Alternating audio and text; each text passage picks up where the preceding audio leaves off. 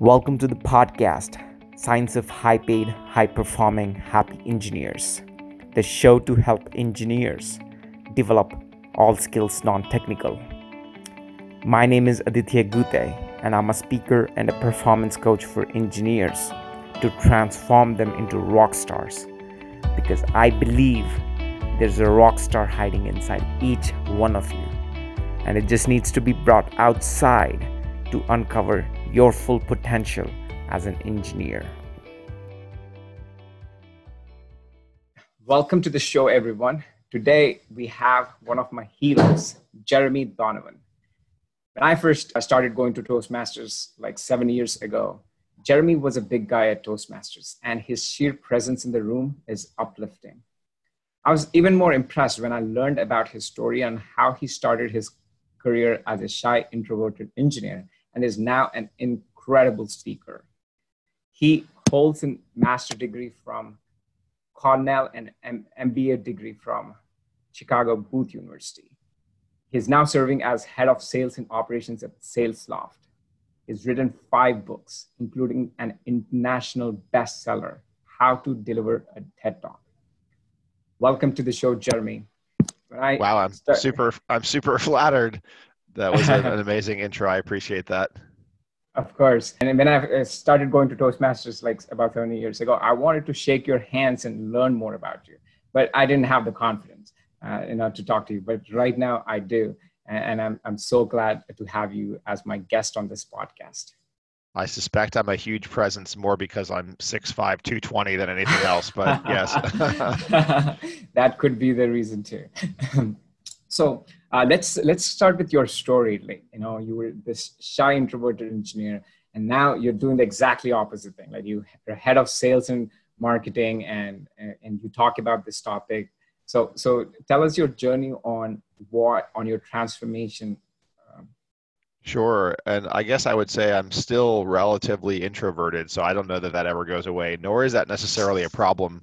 There are obviously plenty of people who find a path in career and life that are introverted and can find contentment doing that. So as you mentioned, yes, absolutely. When I was a kid, I was a kid who didn't socialize particularly well. I don't exactly know why, but I was uncomfortable around other people. I guess you would call that social anxiety to some extent. And even to this day, I'm much more comfortable having a conversation one-on-one or in a small group than I am, say, standing in a bar at a cocktail reception. That's not really my thing. I'd rather sit down and have dinner with you and share food and wine. So because I don't know, I guess subconsciously I knew I wasn't going to necessarily destined early in my career for a job where I'd have to communicate a ton. I pursued electrical engineering and in particular semiconductor physics in undergrad and for my master's degree. And then I did what I had planned to do, which is I went and joined a semiconductor company out in Silicon Valley in the late 90s called Xilinx. They're still around, and they make programmable logic devices. So I think I'll preface this by saying I think there are different paths by which people manage their careers. Well, there certainly are different paths by which people manage their careers. One path is a highly linear path, right? So you're an engineer, you're a senior engineer, you're an engineering manager, you're a director, you're a VP, and so on. Or there are certainly cases of engineers, and I know plenty of technical people, whether they're programmers or other types of engineers, who are perfectly content to sort of become a highly compensated, highly successful individual contributor. You don't necessarily have to go down the management path.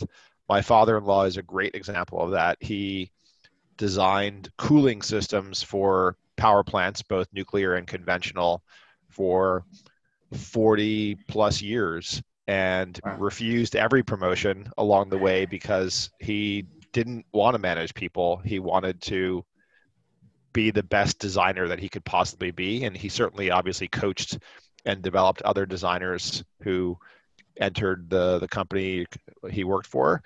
But that was his thing. And I think that's a perfectly great path to pursue.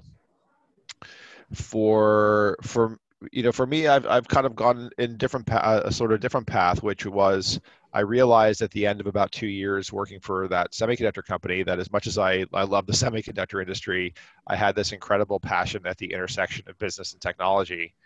And I had the opportunity to move over to a company that was called DataQuest. They were you will know them now as Gartner. So Gartner bought DataQuest in the mid to late 1990s, and today they're I think $4 or $5 billion research advisory consulting and events company that originated in the sort of IT space and semiconductor space, but now covers all sorts of different job functions and so on. So the big surprise to me was I got into this role and I figured, I don't know, I guess I didn't understand what I was getting myself into. I thought as a semiconductor analyst, I would write, which I'm comfortable doing. I've always written. And I thought I would analyze data and build spreadsheets and that sort of thing. So I thought it would be very comfortable doing that. And of course, about sometime within the first couple of weeks of my job, I sat down with my boss and he said, "Yeah, we've got a conference coming up, and every analyst is expected to speak at the conference to, I don't know what it was. It didn't matter whether it was 5 people or 50 people or 100 people, whatever it was. I was absolutely terrified. And I got really worried. I thought, oh my goodness, I made the absolute wrong career decision. Can I go back to the semiconductor company where I can test wafers and write programs and do some statistical analysis and so on? And that's when I saw signs for Toastmasters in the hall that said, "Hey, come join the public speaking group." And I remember for the first couple times, I think I did what a lot of new Toastmasters do, is they sit in the back of the room, and when tabletop topics come around, you dread being selected. You look down when they call for volunteers. Someone called on me to come up, and I got up, and I can't remember it. I'm sure I was terrified, did some sort of table topic, and that was that. So over the course of the years, I probably spent about 10 plus years in Toastmasters and just gained a degree of comfort.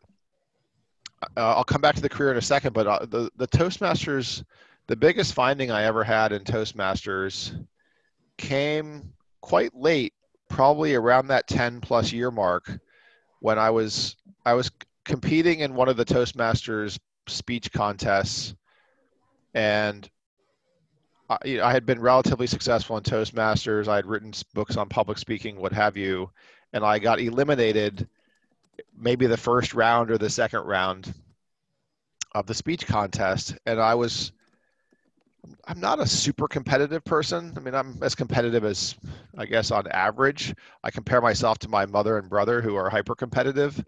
So relative to them, I'm not super competitive, but it hurt my ego that I had invested so much of my identity into speaking, and yet I got eliminated so quickly by someone who was, I think, probably brand new to Toastmasters, or relatively new.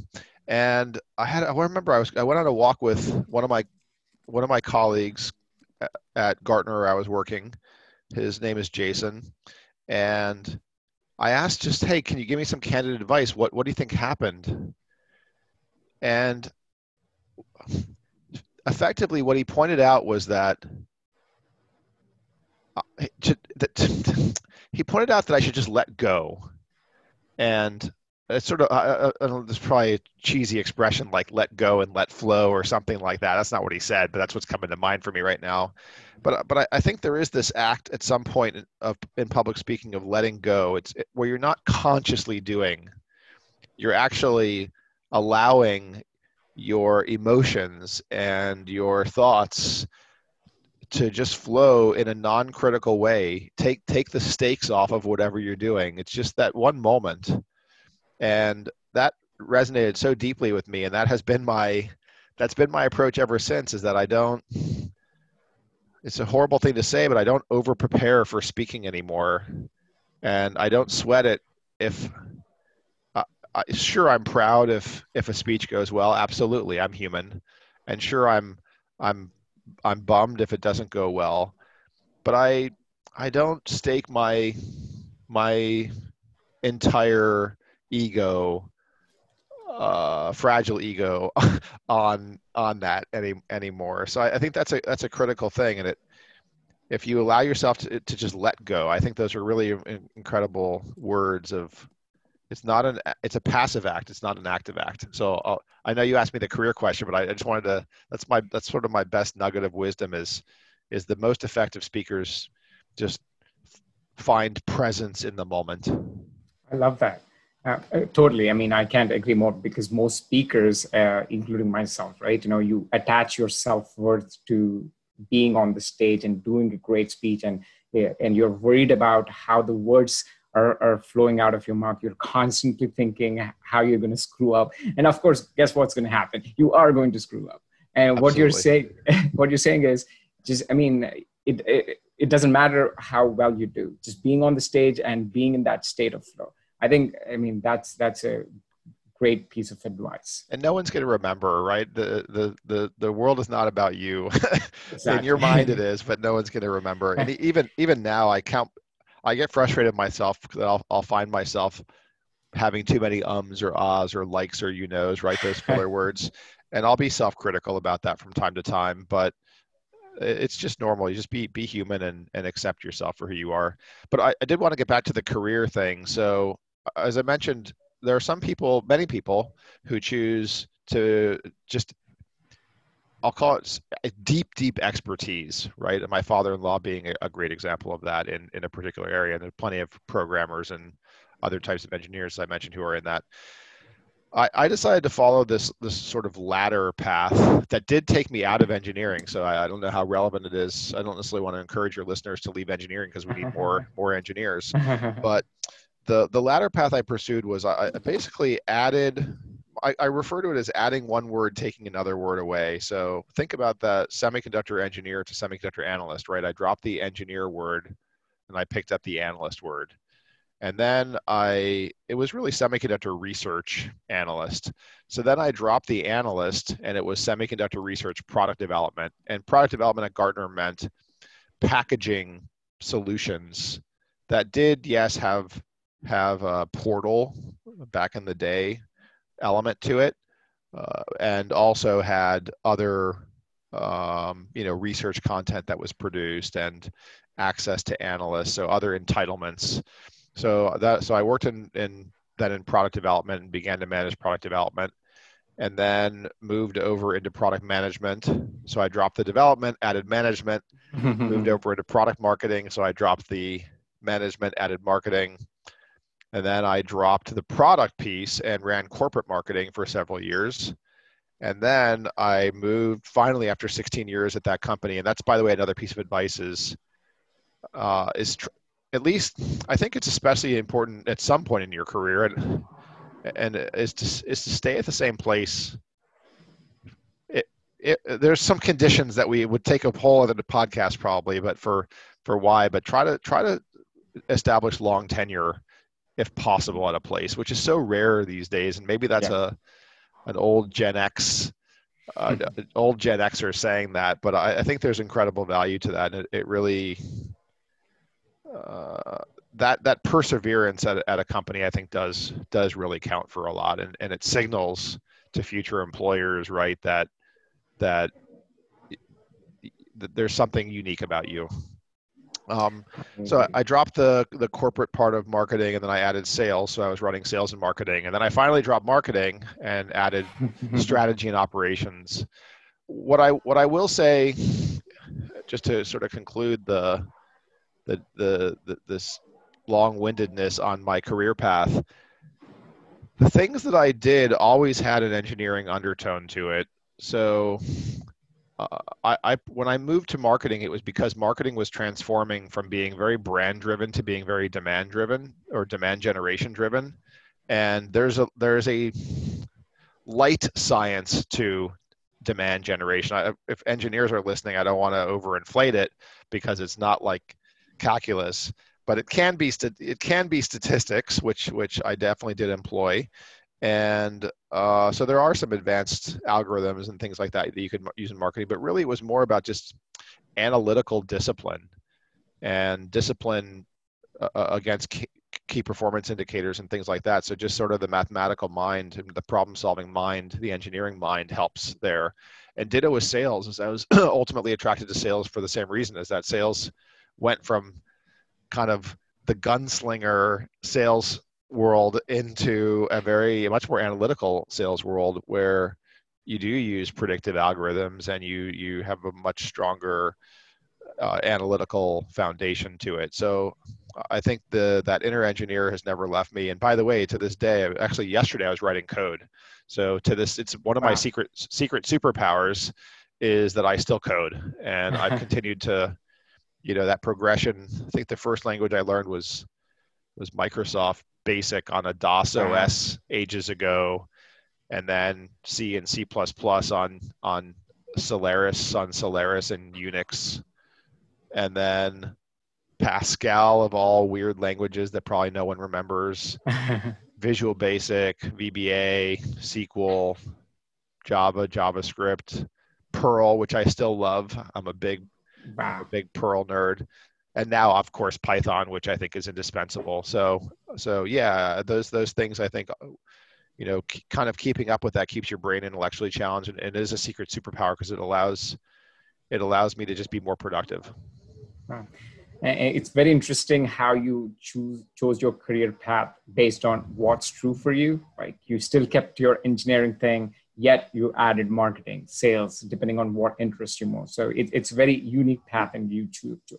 And I think that's one of the biggest thing, right? You have to follow what your heart says, what your interest is in, and there is no cookie cutter approach on how you can grow your career.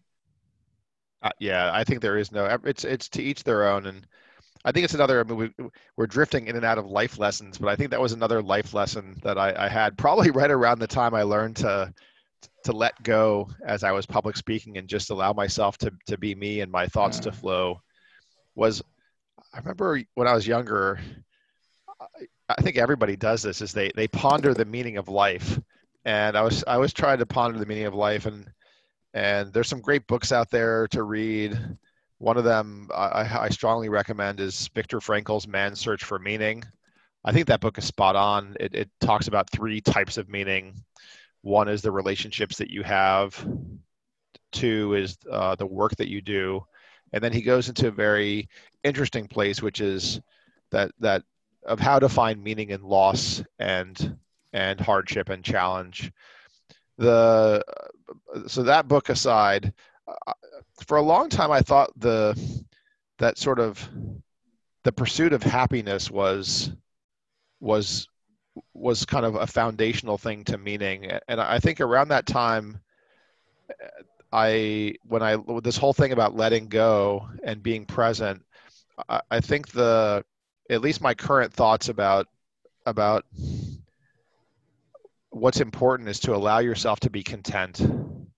I think content, it's weird, but and maybe somebody would tell me I'm too glum, but I think contentment is a more powerful, to allow yourself to be content, to let yourself, again, another passive act, be content, is a much more powerful and important thing than the pursuit of happiness, which is, I think, a stressful active endeavor. Yeah, I love it. And recently I heard one of these quotes that people pursue this a very successful career to become rich or famous, whatever it is, right? But at the end of the day, all they are looking for is fulfillment. And what you're really saying is bring that fulfillment into the moment. Allow yourself to be content in the moment, and go with the flow. I love that. So Yeah, I think, right, there's all this research on happiness. You mentioned sort of quote unquote success, and there's all this research on happiness. And my understanding is basically below us, there's an income threshold that above or below which there really is a very weak correlation between wealth and happiness. And it's not that, that amount of income is not super high. In the US, for example, I want to say that income threshold maybe is is $50,000, which is, I mean, that's still good money for a lot of people. But that's middle class, right? In the U.S., I don't, the poverty line has been moved up over the years to, I don't know what it is, probably $30,000 a year, or something like that. So you don't have to be actually that much above what the U.S.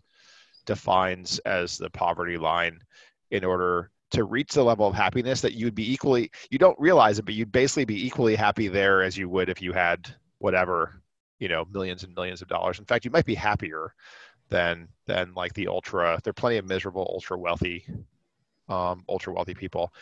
My other thing about sort of thought about success as I wax philosophical, it's funny enough, yesterday I was out for a walk, and one of my old friends from back when, Adi, you and I met, just called me out of the blue. And this guy is a mentor to me. And we hadn't talked in a long time. And he gave me this incredible framework that he had learned from somebody else. He does not claim credit of invention, but it's the seven dimensions of success. And I'll rattle them off real quick. They've stuck in my mind. So career, family, financial, intellectual and artistic, social,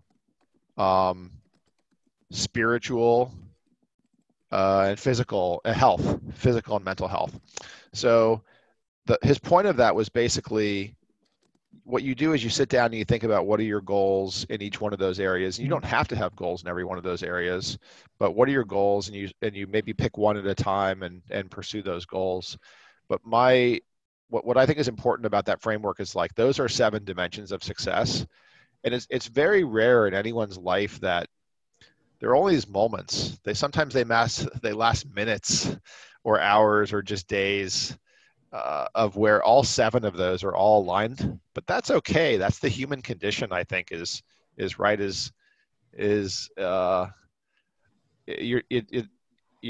things are not necessarily always in harmony, and that's okay, right? We would be bored if we knew everything. Yeah, you're making me think deeply about this stuff.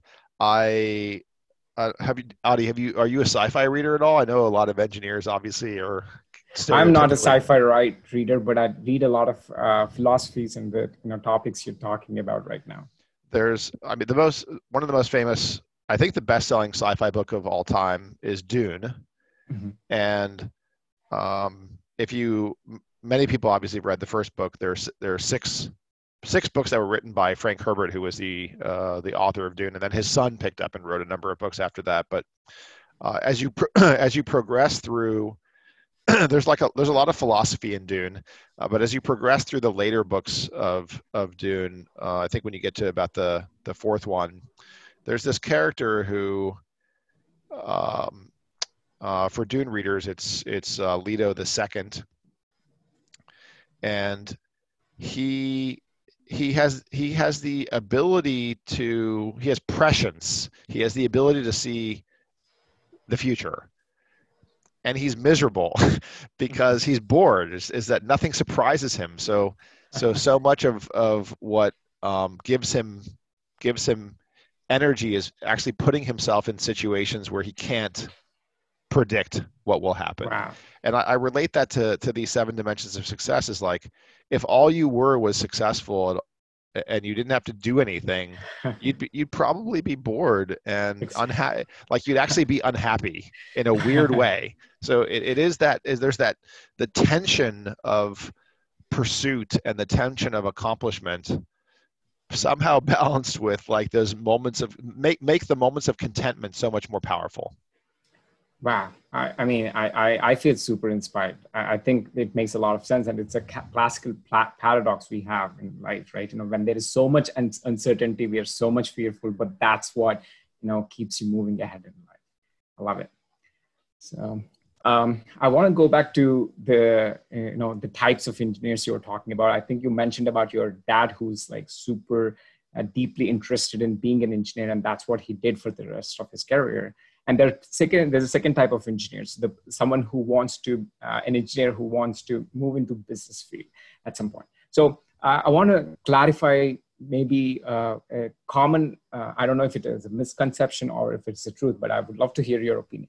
They said that once you hit, your 50s and 60s, it's hard for an engineer to keep growing in the technical field if someone is purely technical. I want to hear from you. How true is that from your experience? I don't know, and I don't. Unfortunately, I've having moved into this business side of things, I have not had as much interaction with engineers, especially those who are later in their career. I guess, yeah, we'd have to have my father-in-law on the show to tell you because he certainly worked into his 50s and 60s. Um, yeah, I don't know. I mean, they're right. There is, I think somebody did research on, for example, when Nobel Prize to the extreme, right? When do Nobel Prize winners write the paper or do the research that is the thing that earned them the Nobel Prize? And I think for so many Nobel Prize winners, that accomplish that fundamental discovery that they made was often in their late 20s, potentially early 30s. But Interesting. yeah, but again, that's sort of a 3, 4, or 5 standard deviations from the mean kind of a thing, right? So I don't think they should necessarily measure. I'm 47, so I don't know yet, but I do feel like I feel as though, I mean, I'm definitely still learning technical things. Absolutely, right? I'm still picking up new programming languages. I'm still learning new algorithms. These sorts of things I think are, uh, I think I'm still doing. I do feel that the amount of energy I have is not what it was, right? Like when I was younger, I could probably just, focus for so many hours on learning something new, and I have to take probably more breaks now. I need a proper night's sleep or I can't function as well. So yeah, I think you need more body recovery time as you get older. But I think I think I still have the flexibility to learn. I mean, one of my pursuits right now is just getting better at data science. That I've always had a good foundation in statistics, and now those worlds of statistics and coding are combining into the machine learning, natural language processing, and so on world. And I'm not having any great difficulty absorbing those concepts. So yeah, I don't know yet, but I think um, I don't think I'm super concerned about that. Thank you. And so let's talk about the second set of engineers, right? The engineers who also wants to shift into the business field, and I think most engineers fall into this unless and until someone is super is his life purpose is like being an engineer. They probably go into their 60s, but most people kind of want a combination of both engineering and business. But again, many of them feel shy speaking up. They are so what are some of the skills that you think that engineer needs to develop in order to be able to pursue opportunities in the business field? Yeah, it's a great question. I'll also start with this thing, which is I meet so many people and they ask me about they think they need to become a manager or a director or a VP or whatever. Like they think they need to do that because that's the that's what they've been told is equated with career success. And I turn it back to them and I say, yeah, maybe, but it depends. I think the moment you choose whether or not you want to be a manager or not, I think you have to answer the following question, which is, will I derive more joy from architecting, directing what other people that other people are learning and growing and creating than if I were to create on my own? And I think for engineers in particular, that's a really important question because I mean, I became an engineer because I love to build stuff, take it apart, put it back together, whatever, create. Like the creation thing is a very strong um, part of my identity. And I think for engineers, that's probably more true than on average, right? That they became engineers because they like to design and develop and create and feel that sense of personal accomplishment. So I think that's a key question is put aside what other people define as quote unquote success, professional success, because remember I said there's, career, family, financial, social, blah, blah, blah. And ask yourself, at this moment in my life, because I don't think the whole 5-year plan, 10-year plan is necessarily that helpful. At this moment in my life, do I want to? Will I get more joy from leading teams of people who create rather than creating something on my, the sort of the granular piece on your own? And then to answer your direct question, I mean, absolutely. There's no revelation in this that the soft skills become incredibly important. I think about leadership in three.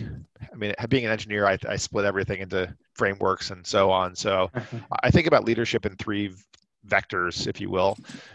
One is strategic leadership, and strategic leadership, especially for engineers, would include things like qualitative and quantitative problem solving.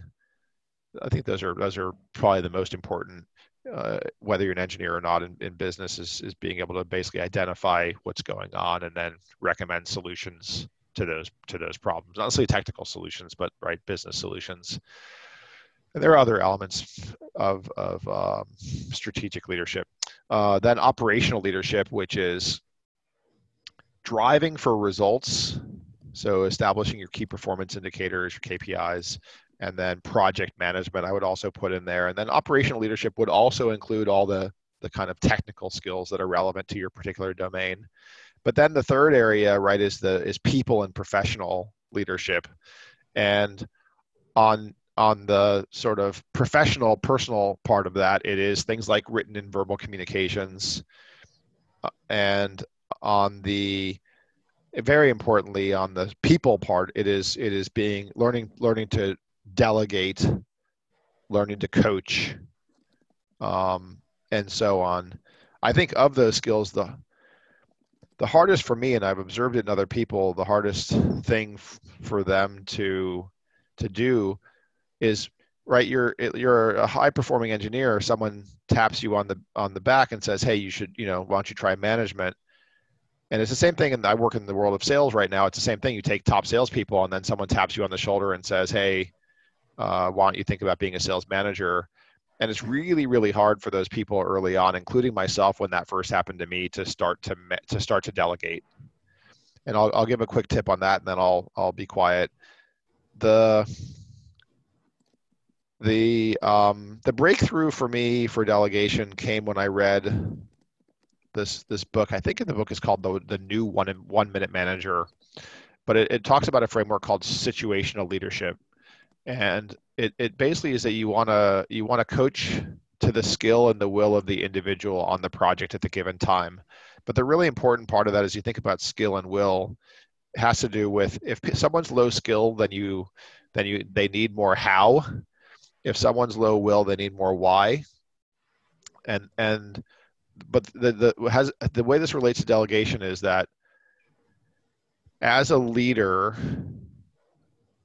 if someone is super high skill and super high will, you just sort of need to tell them, especially high skill, you just need to tell them why, and they're going to go for it. That happens rarely. Most of the time, you need to tell the why and the what. And the what is the goal, right? What are they trying to accomplish? And then you just sort of support them, but let them, you empower people by letting them figure out how.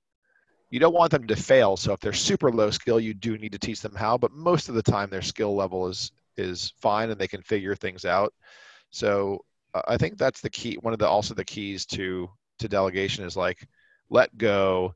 I think you also have to accept, it's hard for high performing engineers that, yes, you will, on any given task, you will probably be able to do that task faster, that one task faster and better potentially than than any one of your direct reports. I mean, hopefully you hire people who are smarter than you and better than you, where you don't have that issue. But yeah, you'll have one or two people on your team who are smarter, better than you. But if you've got a team of 5 to 10 people, it's unlikely that all 5 to 10 will be better than you. So on any one task, people may be better than you. On any one task, you're probably better than most of the people, save one or two. But what you're not is you're not better than 5 or 10. So I think that's the thing that you need to understand is you can't allow yourself to get in that mode of I can do this faster and better. What you need to do is you need to understand that you should delegate everything that you're not uniquely qualified to do. If you're uniquely qualified to do it, then you got to do it. But you should delegate everything you're not uniquely qualified to do. Yeah, I think that's a great piece of advice for new managers. What are some of the skills that the engineers can immediately start working on? For someone who has no experience in this management, what are the small steps that they can take to acquire some of these skills? And how important is an MBA to be able to acquire these? Yeah, certainly different questions. I think I'm always indirectly answering your questions, I guess, and then answering your questions. This time I'll do it in reverse, okay? So I'll answer the MBA question, and then I'll answer the other one in a little bit more circuitous of a way. So, and I'll do this I think with a couple of stories. So I was in my mid-ish 20s or so, and I was working as that semiconductor industry analyst, and I had the pleasure at the time of meeting a high-powered venture capitalist on Sand Hill Road in Los Altos in California, and he invited me to lunch, which I thought was super cool. And during the course of lunch, I asked him this very question. I asked him, do I need an MBA to be a VC or to be successful in business professional life? And he said no. And then I asked him, did you get an MBA? And he said, yes, from Harvard. So I think that's like I mean, that was so telling to me. And so, yes, I did go on to get an MBA, but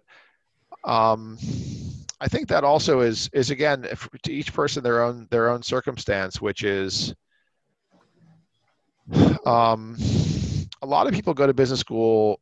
A very good reason to go to business school is, in fact, to change careers, right? So back when I went, it was a lot of consultants becoming bankers and then bankers becoming consultants. Right now, or the last few, right now is a crazy time, but the last few years, as I understand it, it was basically consultants and bankers wanting to become product managers at places like Amazon and Google and Facebook and so on, Slack, you name it, right? Zoom. So that was kind of there was always this career switching element. There's sort of a socialization element and so on. My experience was very different because I was working at the same time. I was going full time to school. I had we had our first child in school also. So, and I was super buttoned down that I was focused on econometrics and statistics in business school, which was quite unusual as well. I cherish business school, and I cherish it because it transformed the way that I think. That I strive to learn and grow and develop, and I learned and absorbed so many frameworks, and I really came into my own in statistics, as I mentioned there, and there are techniques that I continue to use to this day that are, I would also describe as like they're relatively simple things that, the hard part's always getting the data in order. Running the algorithm on a program these days takes like no special talent. It's all about knowing which algorithm to run. And like that, those things have paid off humongous dividends for me. So yes, I recommend it, but maybe, you have to have a reason, and your reason can be learning. Your reason can be social and building your network. Your reason can be job changing, but I think it comes in that context that's so important. You asked me a preceding part, and since my buffer size is like one question, what was the preceding part? Because I answered the latter part of your question. Yes. My previous question was, what are some of the action items engineers can take to acquire these business skills? And my other question was, how important was an MBA, which I already answered. Yeah. So, yeah, and here comes my circuitous part, because I wanted to answer, that was why I put the second part off, was because I wanted to answer the direct part before I go circuitous. So the circuitous thing, here's another story for you, which will get at it. I was sitting in a leadership training session. This is also probably 10, 15 years ago, at least 15, I think. And I had just read that book, Strengths Finder, and it's a very popular book. People, if you haven't heard of it, you basically, I mean, it's less of a book and more of a test. So you take this test and it tells you like what your strengths are. But one of the principles in that book is that you should basically put all your energy into your strengths and ignore your weaknesses. And I can't remember if it's that book or other books that talk about, I mean, Michael Jordan is very much in the news right now because I guess the documentary that was put out. So people will say something to the effect of like, you know, let's assume that Michael Jordan is not the world's greatest chef and did not have the potential to become the world's greatest chef. So had that been what he pursued, and maybe that was a weakness that he tried to overcome, was his cooking skills, then we wouldn't, have the glory of the Chicago Bulls and, the whatever it was, the 1980s and 90s. Because so that's like the argument is like, don't focus on your weaknesses. And I came into that leadership training session. I was sitting across from someone who was probably 10 years more experienced than me at the time. And I struck up a conversation during one of the breaks. It had nothing to do with the leadership training at all. It was just break time. And I said, hey, I just read this book and it said, concentrate on your strengths. Something does not feel right about that because I fixate on my weaknesses and everyone I know fixates on their weaknesses. So can we as humans all be wrong? And he said no. I still remember his name. His name was Eric. He said, no, what you need to do is the following. He said, spend 80% of your time doubling down on your strengths. Absolutely. But what you need to do is you need to figure out at the very least, what is your next desired role? And potentially, like, what is your ultimate goal? What's your ultimate job goal? And spend that extra 20% working on the minimum to bring a weakness that is critical in your next role to minimum proficiency. So that circuitous beginning, to answer your question, is I think that's the key, is for any engineer who wants to go into leadership, they need to ask themselves, for them as an individual, what is the gap that they have that they need to bring to minimum proficiency for the next desired role. If it's in the soft skills domain, pretty much every manager needs to be skilled in communication, right? Needs to be skilled in, some level of kind of establishing KPIs, needs to be skilled in developing and coaching others, needs to be skilled in, there's so many things. I think you just have to pick, what the gap is for you. If it is, now let me go specific, which is like, if it is communication, then what? So if it is communication, then I think Toastmasters is incredibly valuable to this day.